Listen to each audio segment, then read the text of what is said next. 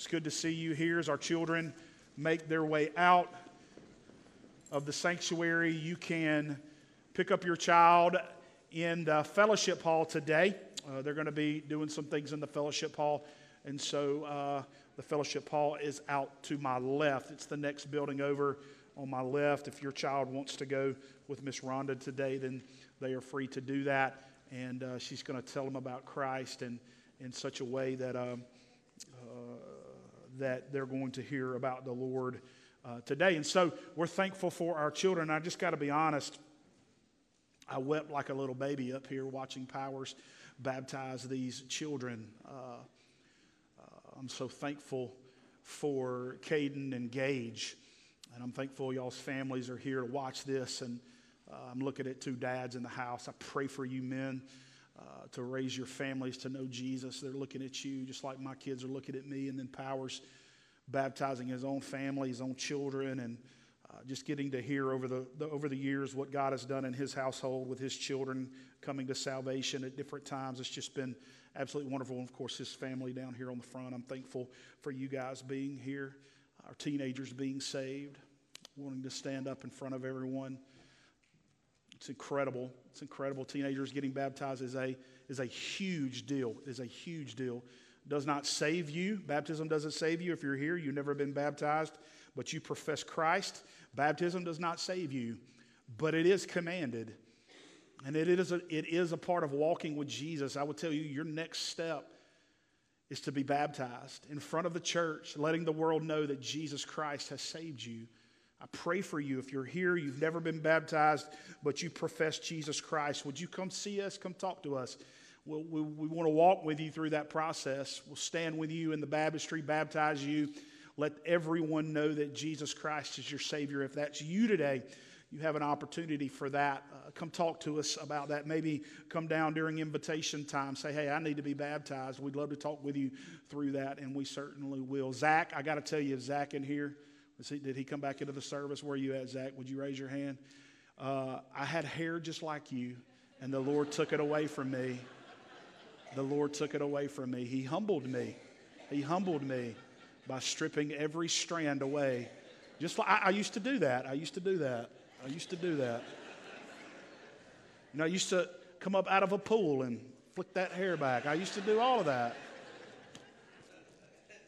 The Lord's got a way of humbling us. That was one of his ways. He's done it to me. So, but I'm thankful for y'all's testimony. Glad you guys are here. Let's get into the sermon. And Powers, just once again, brother, you and Blakely, I'm just so thankful for what God has done in your family. Where you right here, I praise God.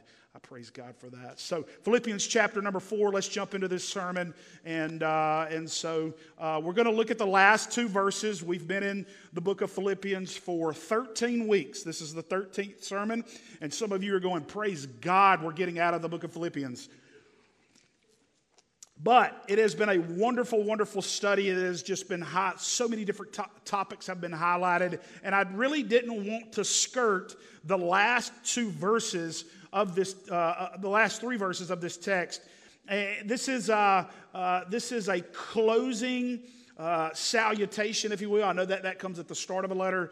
The closing salutation comes toward the end. It's probably not called salutation. I did call it that. But Paul's shutting this book down, and these three verses are not meaningless Christian cliches.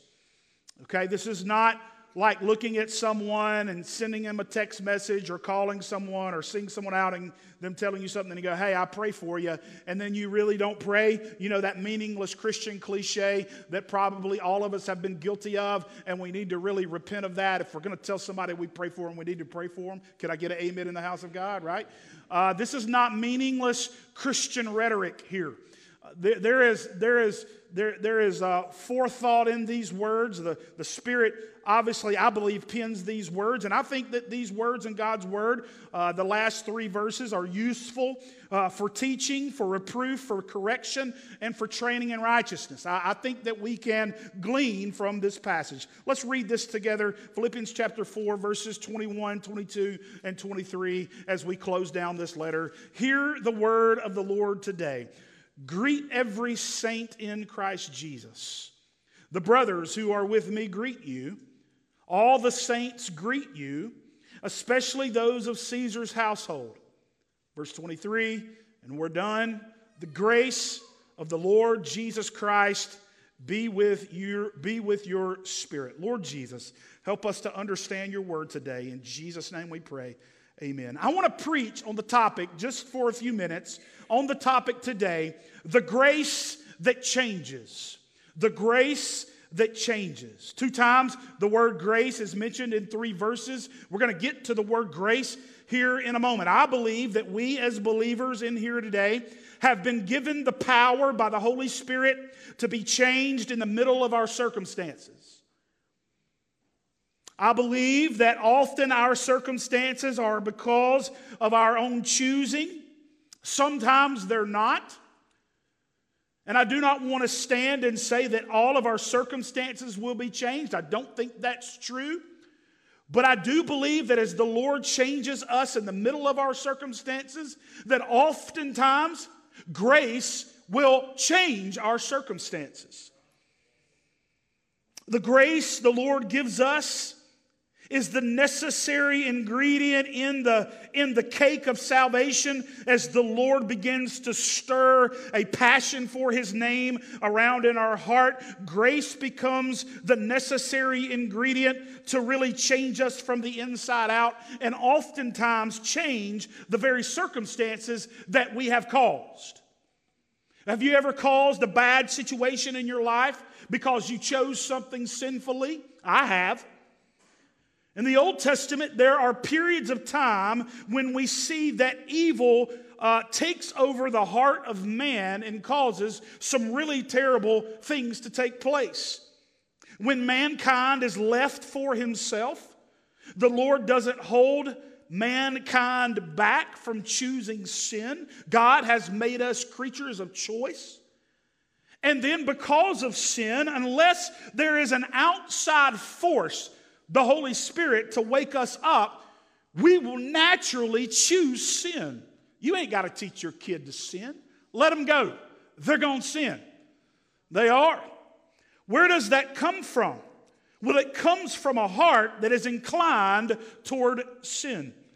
God, in Genesis chapter number 6, is grieved that He has created mankind. Mankind is so wicked that every thought that mankind wants to do, they do. There is evil across the state of the world in Genesis chapter 6, and God brings about His judgment. I know that we decorate our nurseries with Noah's Ark memorabilia and pictures and all this stuff on the wall, but that is a very gruesome story, right? It really is. Because the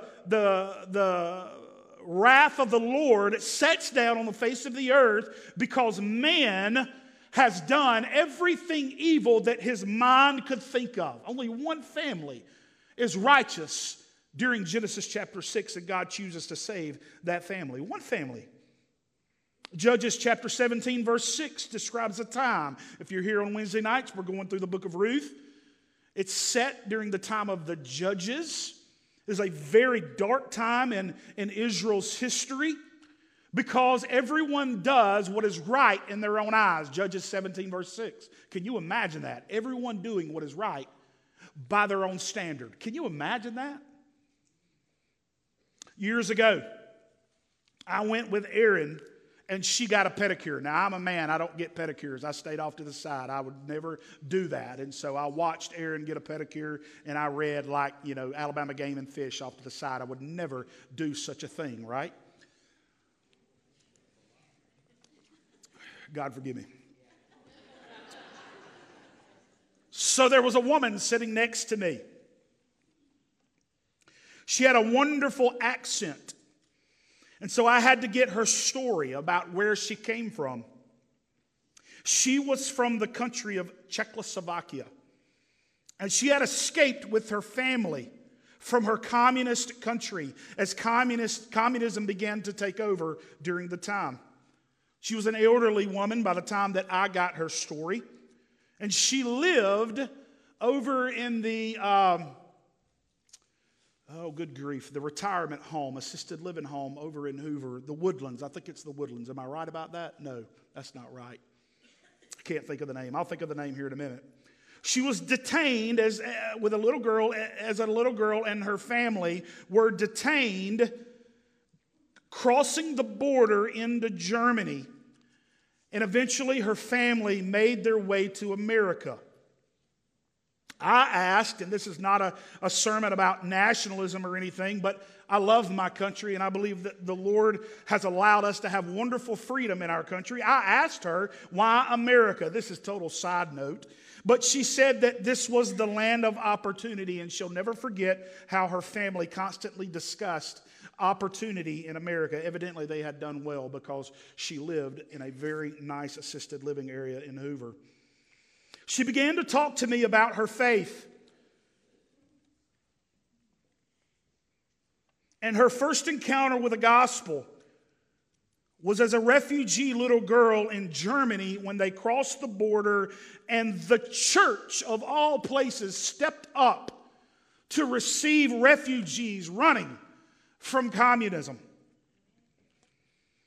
She sat in that church and she looked at the stained glass windows. If you know anything about the history of Christianity, hundreds and hundreds of years ago, people could not read the Bible. The Bible was written in Latin. Average Joe could not read Latin. The church did not want average Joe to read Latin. And so to help people understand the Bible, the church would put pictures in the stained glass windows of the gospel. And then the stories of the Bible would be told off of the stained glass windows. You can visit those churches even today. This little girl sat in a church with a language barrier, and she looked at the stained glass window and was terrified of the man on the tree, as she put it. And as tears began to roll down her face, a German priest sat down beside her, and walking through the language barrier, she remembered for the first time hearing about the gospel of Jesus Christ. She looked at the window and was terrified because she recognized this as a part of Hitler's concentration camps, the gossip of Hitler that had spread her way. And so she was utterly terrified.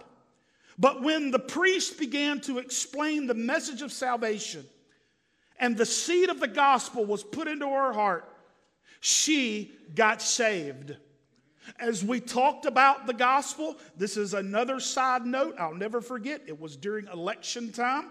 I'll never forget this. She went into this. I didn't ask, but I'm throwing it out here as fact that she said it. She said, quote, "I'm warning you that everything that Bernie Sanders stands for is what I escaped from in Czechoslovakia." End quote. Do with that what you will. But she said her family was escaping a place where the depravity of man became overwhelming. I tell you this story because I think the same is true of the Old Testament as it is today. Here's the truth. When you and me are left to ourselves, when you and me are left to our own desires, without the grace of the Lord, we will make our lives worse than they are right now. We will choose sin and dig a deeper hole that we could never get out of. I remember being in a hunting club with some of the men that are in here. We had a stand, I think it was number 6, on a power line. And I used to walk out to that power line a few times. One time I walked out to that power line stand getting ready to hunt, and it had rained all night long. And I walked out early in the morning. It was dark. I had my flashlight, and I was walking through this cut-over trail, and the whole road was red mud. Anybody ever walked in red mud? The more I walked, the more mud I got on my boots. My feet began to be so heavy. I would stop. I would see a pine tree. And like when you get something on the bottom of your foot that you don't want to get on the bottom of your foot, right? I'd get that pine tree and I'd start trying to get the red mud off my boots. It was so caked on that I would kick it off and it would sling everywhere in the road. The problem was when I took the very next step, my feet were caked up with it just like I had never done anything. See, that's really how sin works. You can't kick the sin off of you. It cakes up on your feet. The more you walk in it, the more it cakes up. You can't make good decisions good enough to get out of your sin. You need the grace. I need the grace of the Lord. Have you ever gone on your own way and made things worse in your life? Have you ever gone on your own way in life knowing it's wrong, but you chose to go anyway because your pride, my pride, was too good to say, whoa, this ain't right. I got to go back. Pride will prevent us from repentance of sin. Paul closes this chapter out talking about grace. And I want you to see something in the text today because I think it's incredible. Grace has infiltrated the household of a very depraved man. The good news has worked itself, verse 22, into Caesar's household. This is probably the Emperor Nero that Paul is talking about, probably riding from Rome here, stuck in a Roman household, Caesar's household, chained to an imperial guard that gets rotated out every 6 hours, chained to a guy. So for 6 hours I'm chained to Powers. Powers rotates out with Justin for 6 hours. I'm chained to Justin. Another 6 hours I'm chained to Brandon. Another 6 hours I'm chained to Lee Pody back there. And as Paul is chained to these Roman guards, the household which Caesar lives in begins to hear the gospel. History describes Nero as a sinfully extravagant man. If he thought it, he did it. If he thought it and did it, he was rich enough to keep doing it. If he dreamed it, he did it. Nero murders his mother, murders several wives. Nero consummates marriages in front of his wedding parties. Get that. Sick, disgusting. The Bible is sick. The Bible is disgusting at times because it deals with the sinfulness of man. Man's heart, man's mind is utterly depraved apart from Jesus Christ. And so Nero was extreme in all of his sins. Nero hated Christianity. Nero would impale Christians, stick a tree up their backside. He would dip them in tar and light Christians on fire to be torches for his garden. He had a racetrack. He lit up his racetrack with Christians on fire. And here in our text, we find out that some of the people who are closest to Nero, closest to Caesar, in his very household, have experienced the grace of Jesus Christ. The gospel, like a weed in a crack in the driveway, has sprung forth in the household. The household folk are probably employed people by him, chefs, food tasters, housekeepers, slaves, some of the lowest of the low in the household. Maybe some of his personal court lawyers or judges, possibly musicians, financial advisors, people that are around Nero all of the time have turned their life over to Christ. And what I think is taking place here is Paul was being an instrument used by God to lead the house workers to Christ. And as he is chained to these prisoners, they begin to hear about Jesus and they begin to get saved. That's what Jesus does. He finds some of the most depraved places and sits right down in the middle of it. Look at the cross, if you will. Hung in the middle of two thieves. Why two thieves? Why two murderers there? Why is Jesus of all places, why is he stuck in the middle of criminals? Because that's what the gospel does. The gospel seeks the person who cares nothing about God. That's who the gospel seeks after. And oftentimes the gospel finds that person and radically changes their life. This is very significant that individuals in Caesar's household turn toward Christ. And they begin to greet, did you catch that? They greet the brothers and sisters that are in Philippi. This is what the gospel does. It changes folks. I want to pause right here and say this, that we as believers in 2023 in America are so soft in comparison to the Christians that are in this text. These believers in the house of Caesar, listen to me, they could have died, and often they did, for saying Jesus is Lord. Because the motto of the day was that Caesar is Lord. And they didn't say Caesar is Lord anymore when Jesus saved their heart. Jesus became their Lord. He owned them. And they would have died if this had have gotten out in front of anybody. They were standing for Christ. And I just want to say, just a side note of the sermon today, we are the most pansiest Christians probably on the face of the earth at any given point in history. Dear God, please send missionaries here if we're not willing to stand for Christ, because we get our feelings hurt so easily in America. Do you honestly realize that people have gotten their feelings hurt over the most simplest of things inside the body of Christ, and instead of offering grace over to someone that probably really needs it, instead what they said is, I'm done. I'm out of this place, and I'll never go back ever again. Now, I want you to think about that.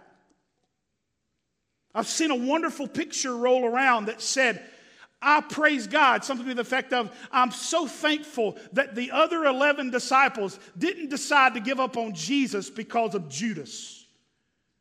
Because that's exactly how the church operates.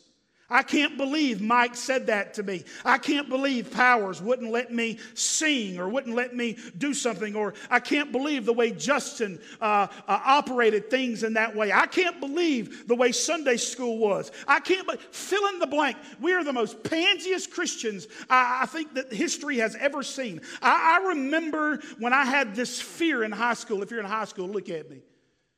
I remember when I had this fear when I was your age, sitting in a pew week in and week out, because I went to church. My daddy made me go to church. How dare his daddy make him go to church?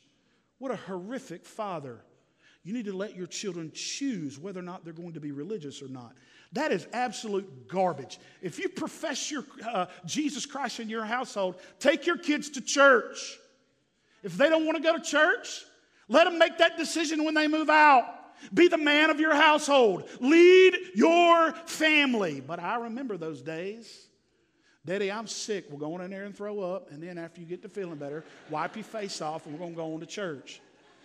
Now, he wasn't that harsh. He wasn't that harsh. But I remember those days. But I really remember the days where God started grabbing a hold of my heart, and I was 16, 17 years old, and I honestly believe that God was getting me ready to go into ministry. And I remember having this fear inside of me, because I had a lot of friends in those days. Some of these friends are in here today. And I remember having really two sets of friends. I had church friends, and I had friends that cared nothing about Jesus at all. And I remember experiencing this. I played football just like some of you guys. I remember feeling the weight of what's going to happen when these folks I go to school with find out that I really love Jesus Christ.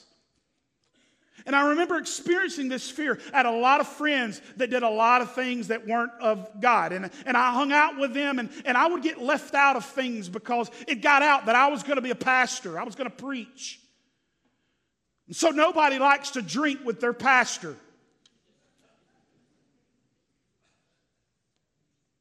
If you want that, there are denominations where you can do that. Most of them are really jacked up. Just be honest with you. And so I would get left out of things, and I remember feeling the weight of all of this in my life and the fear of what's going to happen when my church friends that I'm rock solid for Jesus meet my non-church friends.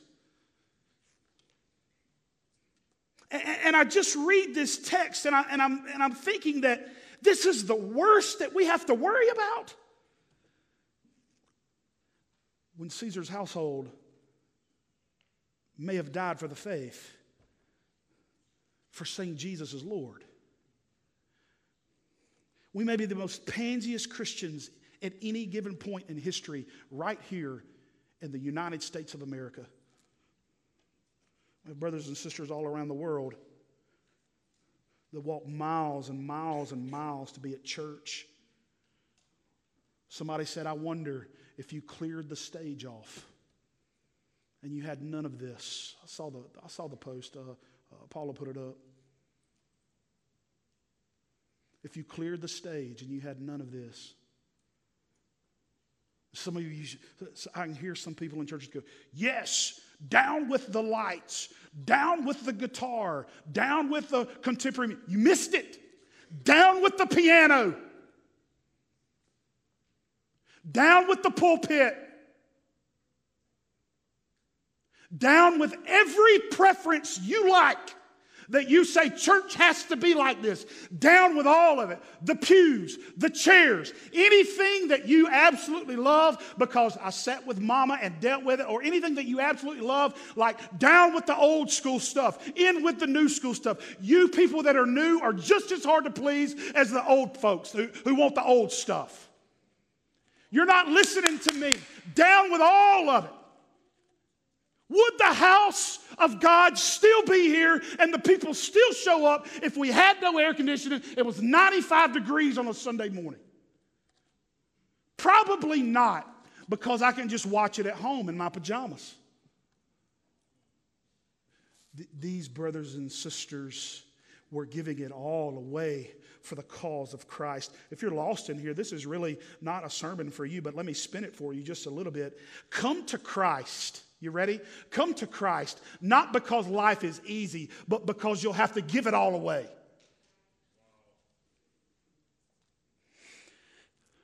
That was a long side note. Let me move on in the sermon. Grace not only infiltrates the house of Caesar, but if you look at the text, grace also covers and changes.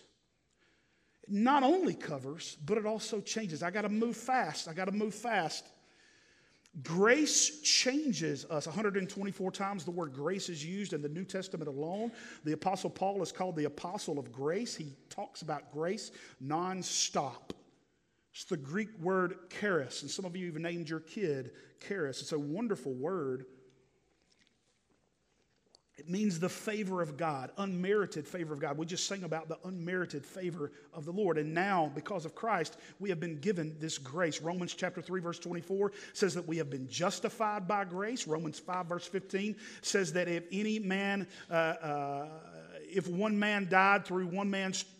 many died through one man's transgressions, much more have the grace of God and the free gift by the grace of that one man, Jesus Christ, abounds for many.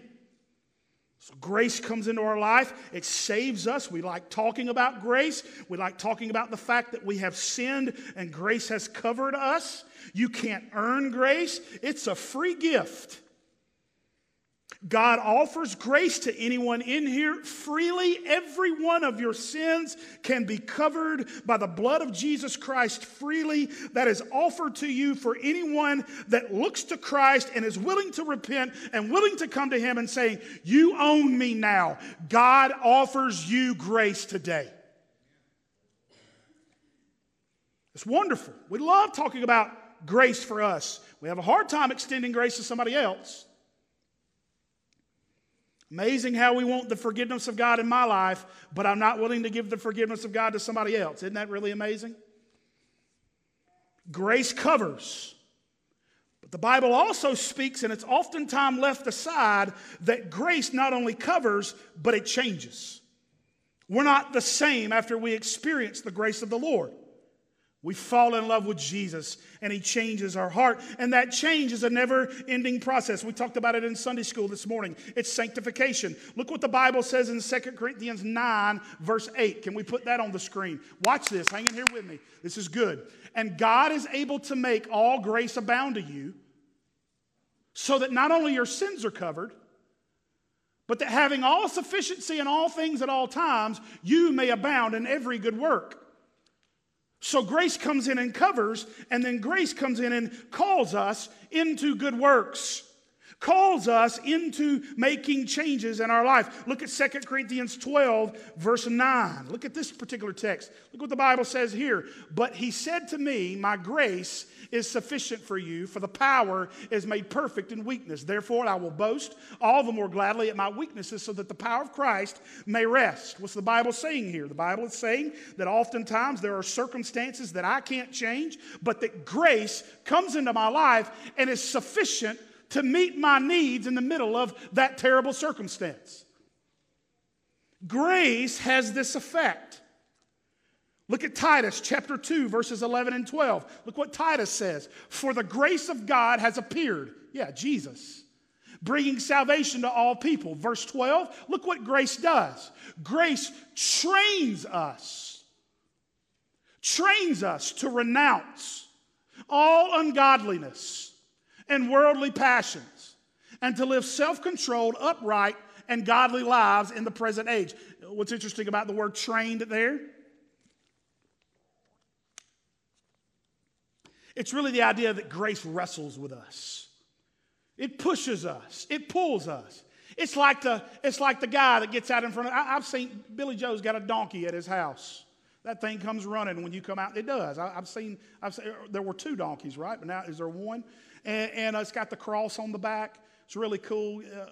Been over there. I've seen this donkey come out. I've seen Billy Joe grab a rope on that donkey. And I've seen that donkey sit down. And Billy Joe's just pulling on this donkey, trying to get it out of this fence. I really have never seen that. But that's the image there. That's the image. I've seen Wanda do that to Billy Joe, by the way. Lorraine McCoy is nodding her head. She's seen it too. It's the image. It's the image of grace is the lasso that God uses when I get stubborn to begin to pull me in His direction. You would be lost if it wasn't for the lasso of God's grace. There's been several times where Aaron and I have gone on small trips, overnighters, a couple of times on overnighters or dates. Aaron has come home, and she said, and when she's come home, I've just looked at her and said, hey, I've got something planned. You need to get dressed and get changed if she's coming home from school, like on a Friday. I got somewhere I want to go, that I want to carry you. And if it's an overnighter, I say, hey, you need to pack a bag. Or if we're just going somewhere, I say, hey, you need to change. And you would think that's a pretty easy thing to say and an easy thing for Aaron to do. But immediately, Aaron looks at me and says, okay, what do I need to wear? Right? What do I need to wear? And so... got a lot of thoughts in my mind right now that I'm cutting out. They're not right here, and so we're cutting those thoughts out. But I'll say something like, hey, if we're going to a nicer restaurant, hey, you may want to put on a dress. If we're I don't know, whatever we're doing, you may want to go in this direction. We're going to be outdoors. We're going to be inside, whatever. So we walk through that just for a second. And even though Erin doesn't know where we're going, she believes. Hear me now. And just a side note, men, we're responsible for our relationships with our wives and our families. Date your wife. Quit being so predictable. I promise you, someone at Fitness 1440 wants to date your wife. It's just a fact. I promise you, someone at the ballpark wants to date your wife.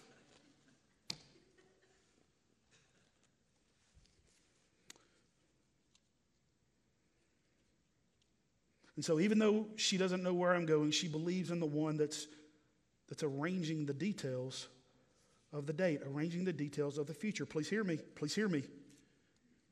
Grace will carry you on trips sometimes.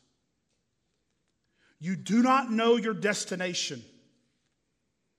You do not have the details that are way out in front of you. But grace will look at us and grace will say, you need to take this next step. And we get with God and we say, hey, God, what are the details? God says, not giving you any of those details.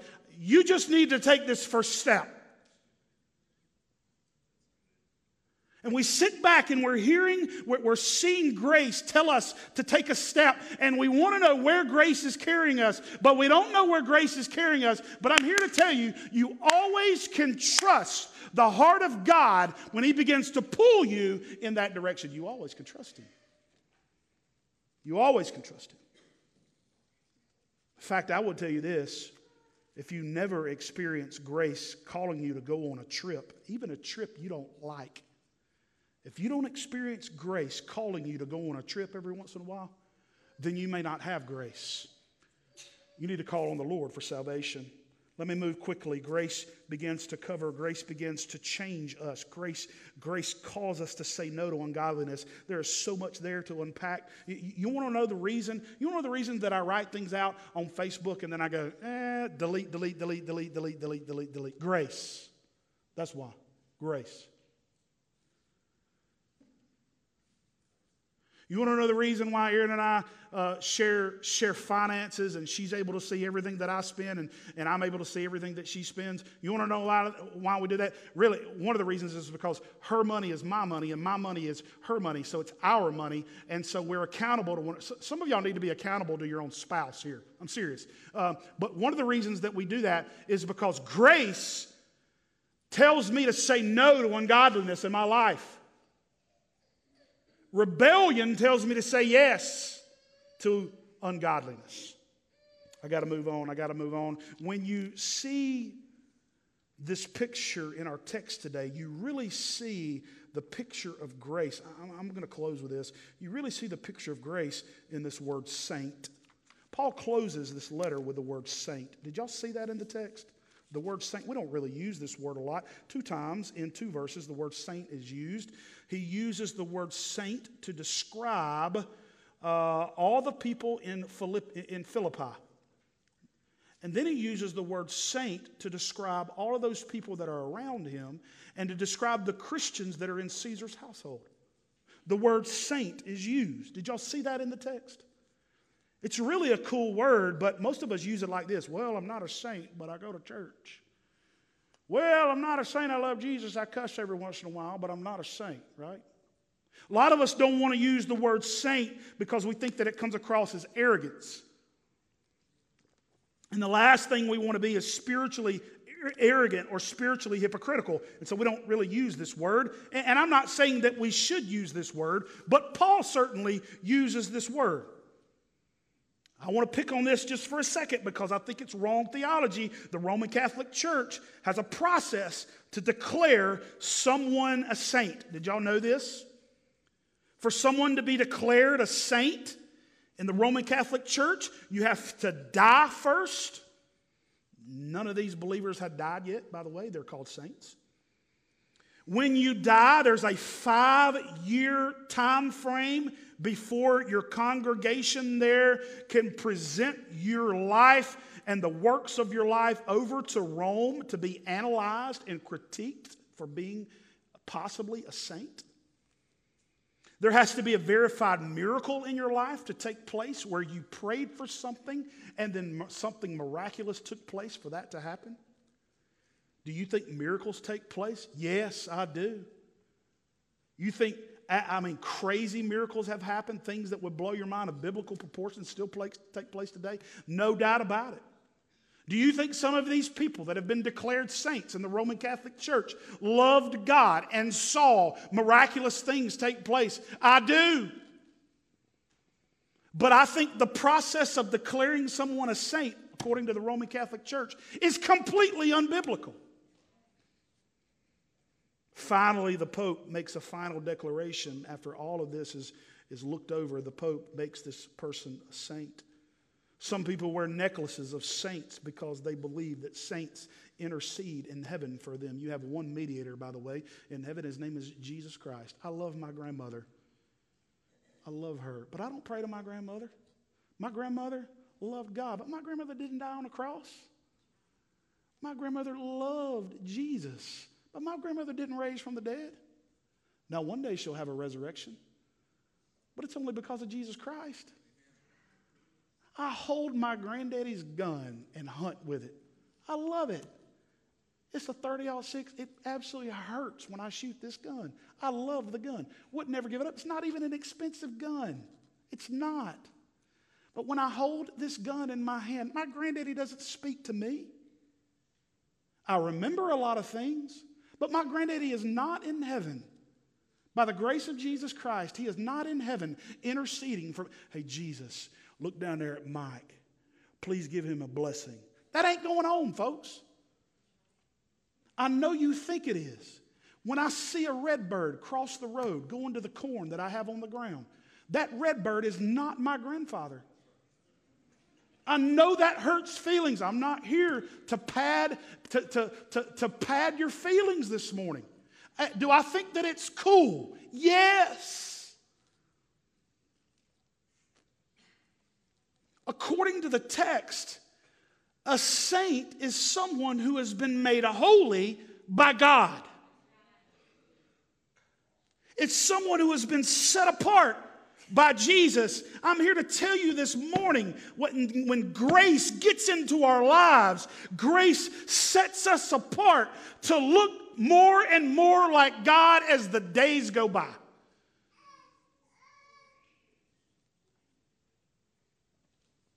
Amens out of the mouths of infants. The word grace powers as you begin to come. The word grace translates to the holy ones, or saint translates to the word holy, the holy ones of God. You say, well, I'm not holy. Well, from a heavenly standpoint, Christ has made you holy. The question is, are you living that out? And if you're not, repent. But if God has made you holy, then he has separated you. How? How does God do this work of holiness? By grace. By grace. And he is using everything in your life to do that. Everything. This new identity in Jesus is transforming so that grace, God's grace that will pardon and cleanse within. Grace, God's grace that is greater than all our sin. The question is, do you have grace? And if you've never called on the name of the Lord, then today is the day of salvation for some of you. Would you call on Christ? If you're here today and you say, Mike, I know Jesus, but I'm living in sin, then would you repent? Would you repent and come to Christ? Say, Jesus, here I am again. Would you change me? Would you cover my sin and would you change me? I don't know where you are this morning spiritually, but I know this. I know that grace is able to change. Changes the people in the Scripture, changes men and women today. I could look all around this place today and see men and women who've been changed by grace. Would you allow the grace of the Lord Jesus to change you? Say, will I be changed today? A little bit, about this much, then about this much tomorrow, and about this much tomorrow. Will my circumstances change today? Maybe not. But maybe about this much tomorrow, about this much tomorrow. I can't make those promises about circumstances changing, but I will say this, oftentimes circumstances change because of grace. Would you present yourself to the Lord and say, God, would you make me holy by your grace? That's what he sent Jesus Christ to do. If you're lost in here, run to Christ. He loves you, wants to change your life. If you're willing to give it all to him, maybe today is the day of salvation. God changes you. Father God, we thank you so much for grace. We pray that this marvelous grace would change us. Help us to say no to ungodliness. Would help us to do good works, Father. God, you would cover our sin. Maybe someone in here needs their sin covered today. God, I pray that you would do that. We love you. We adore you. In Jesus' name we pray. Amen.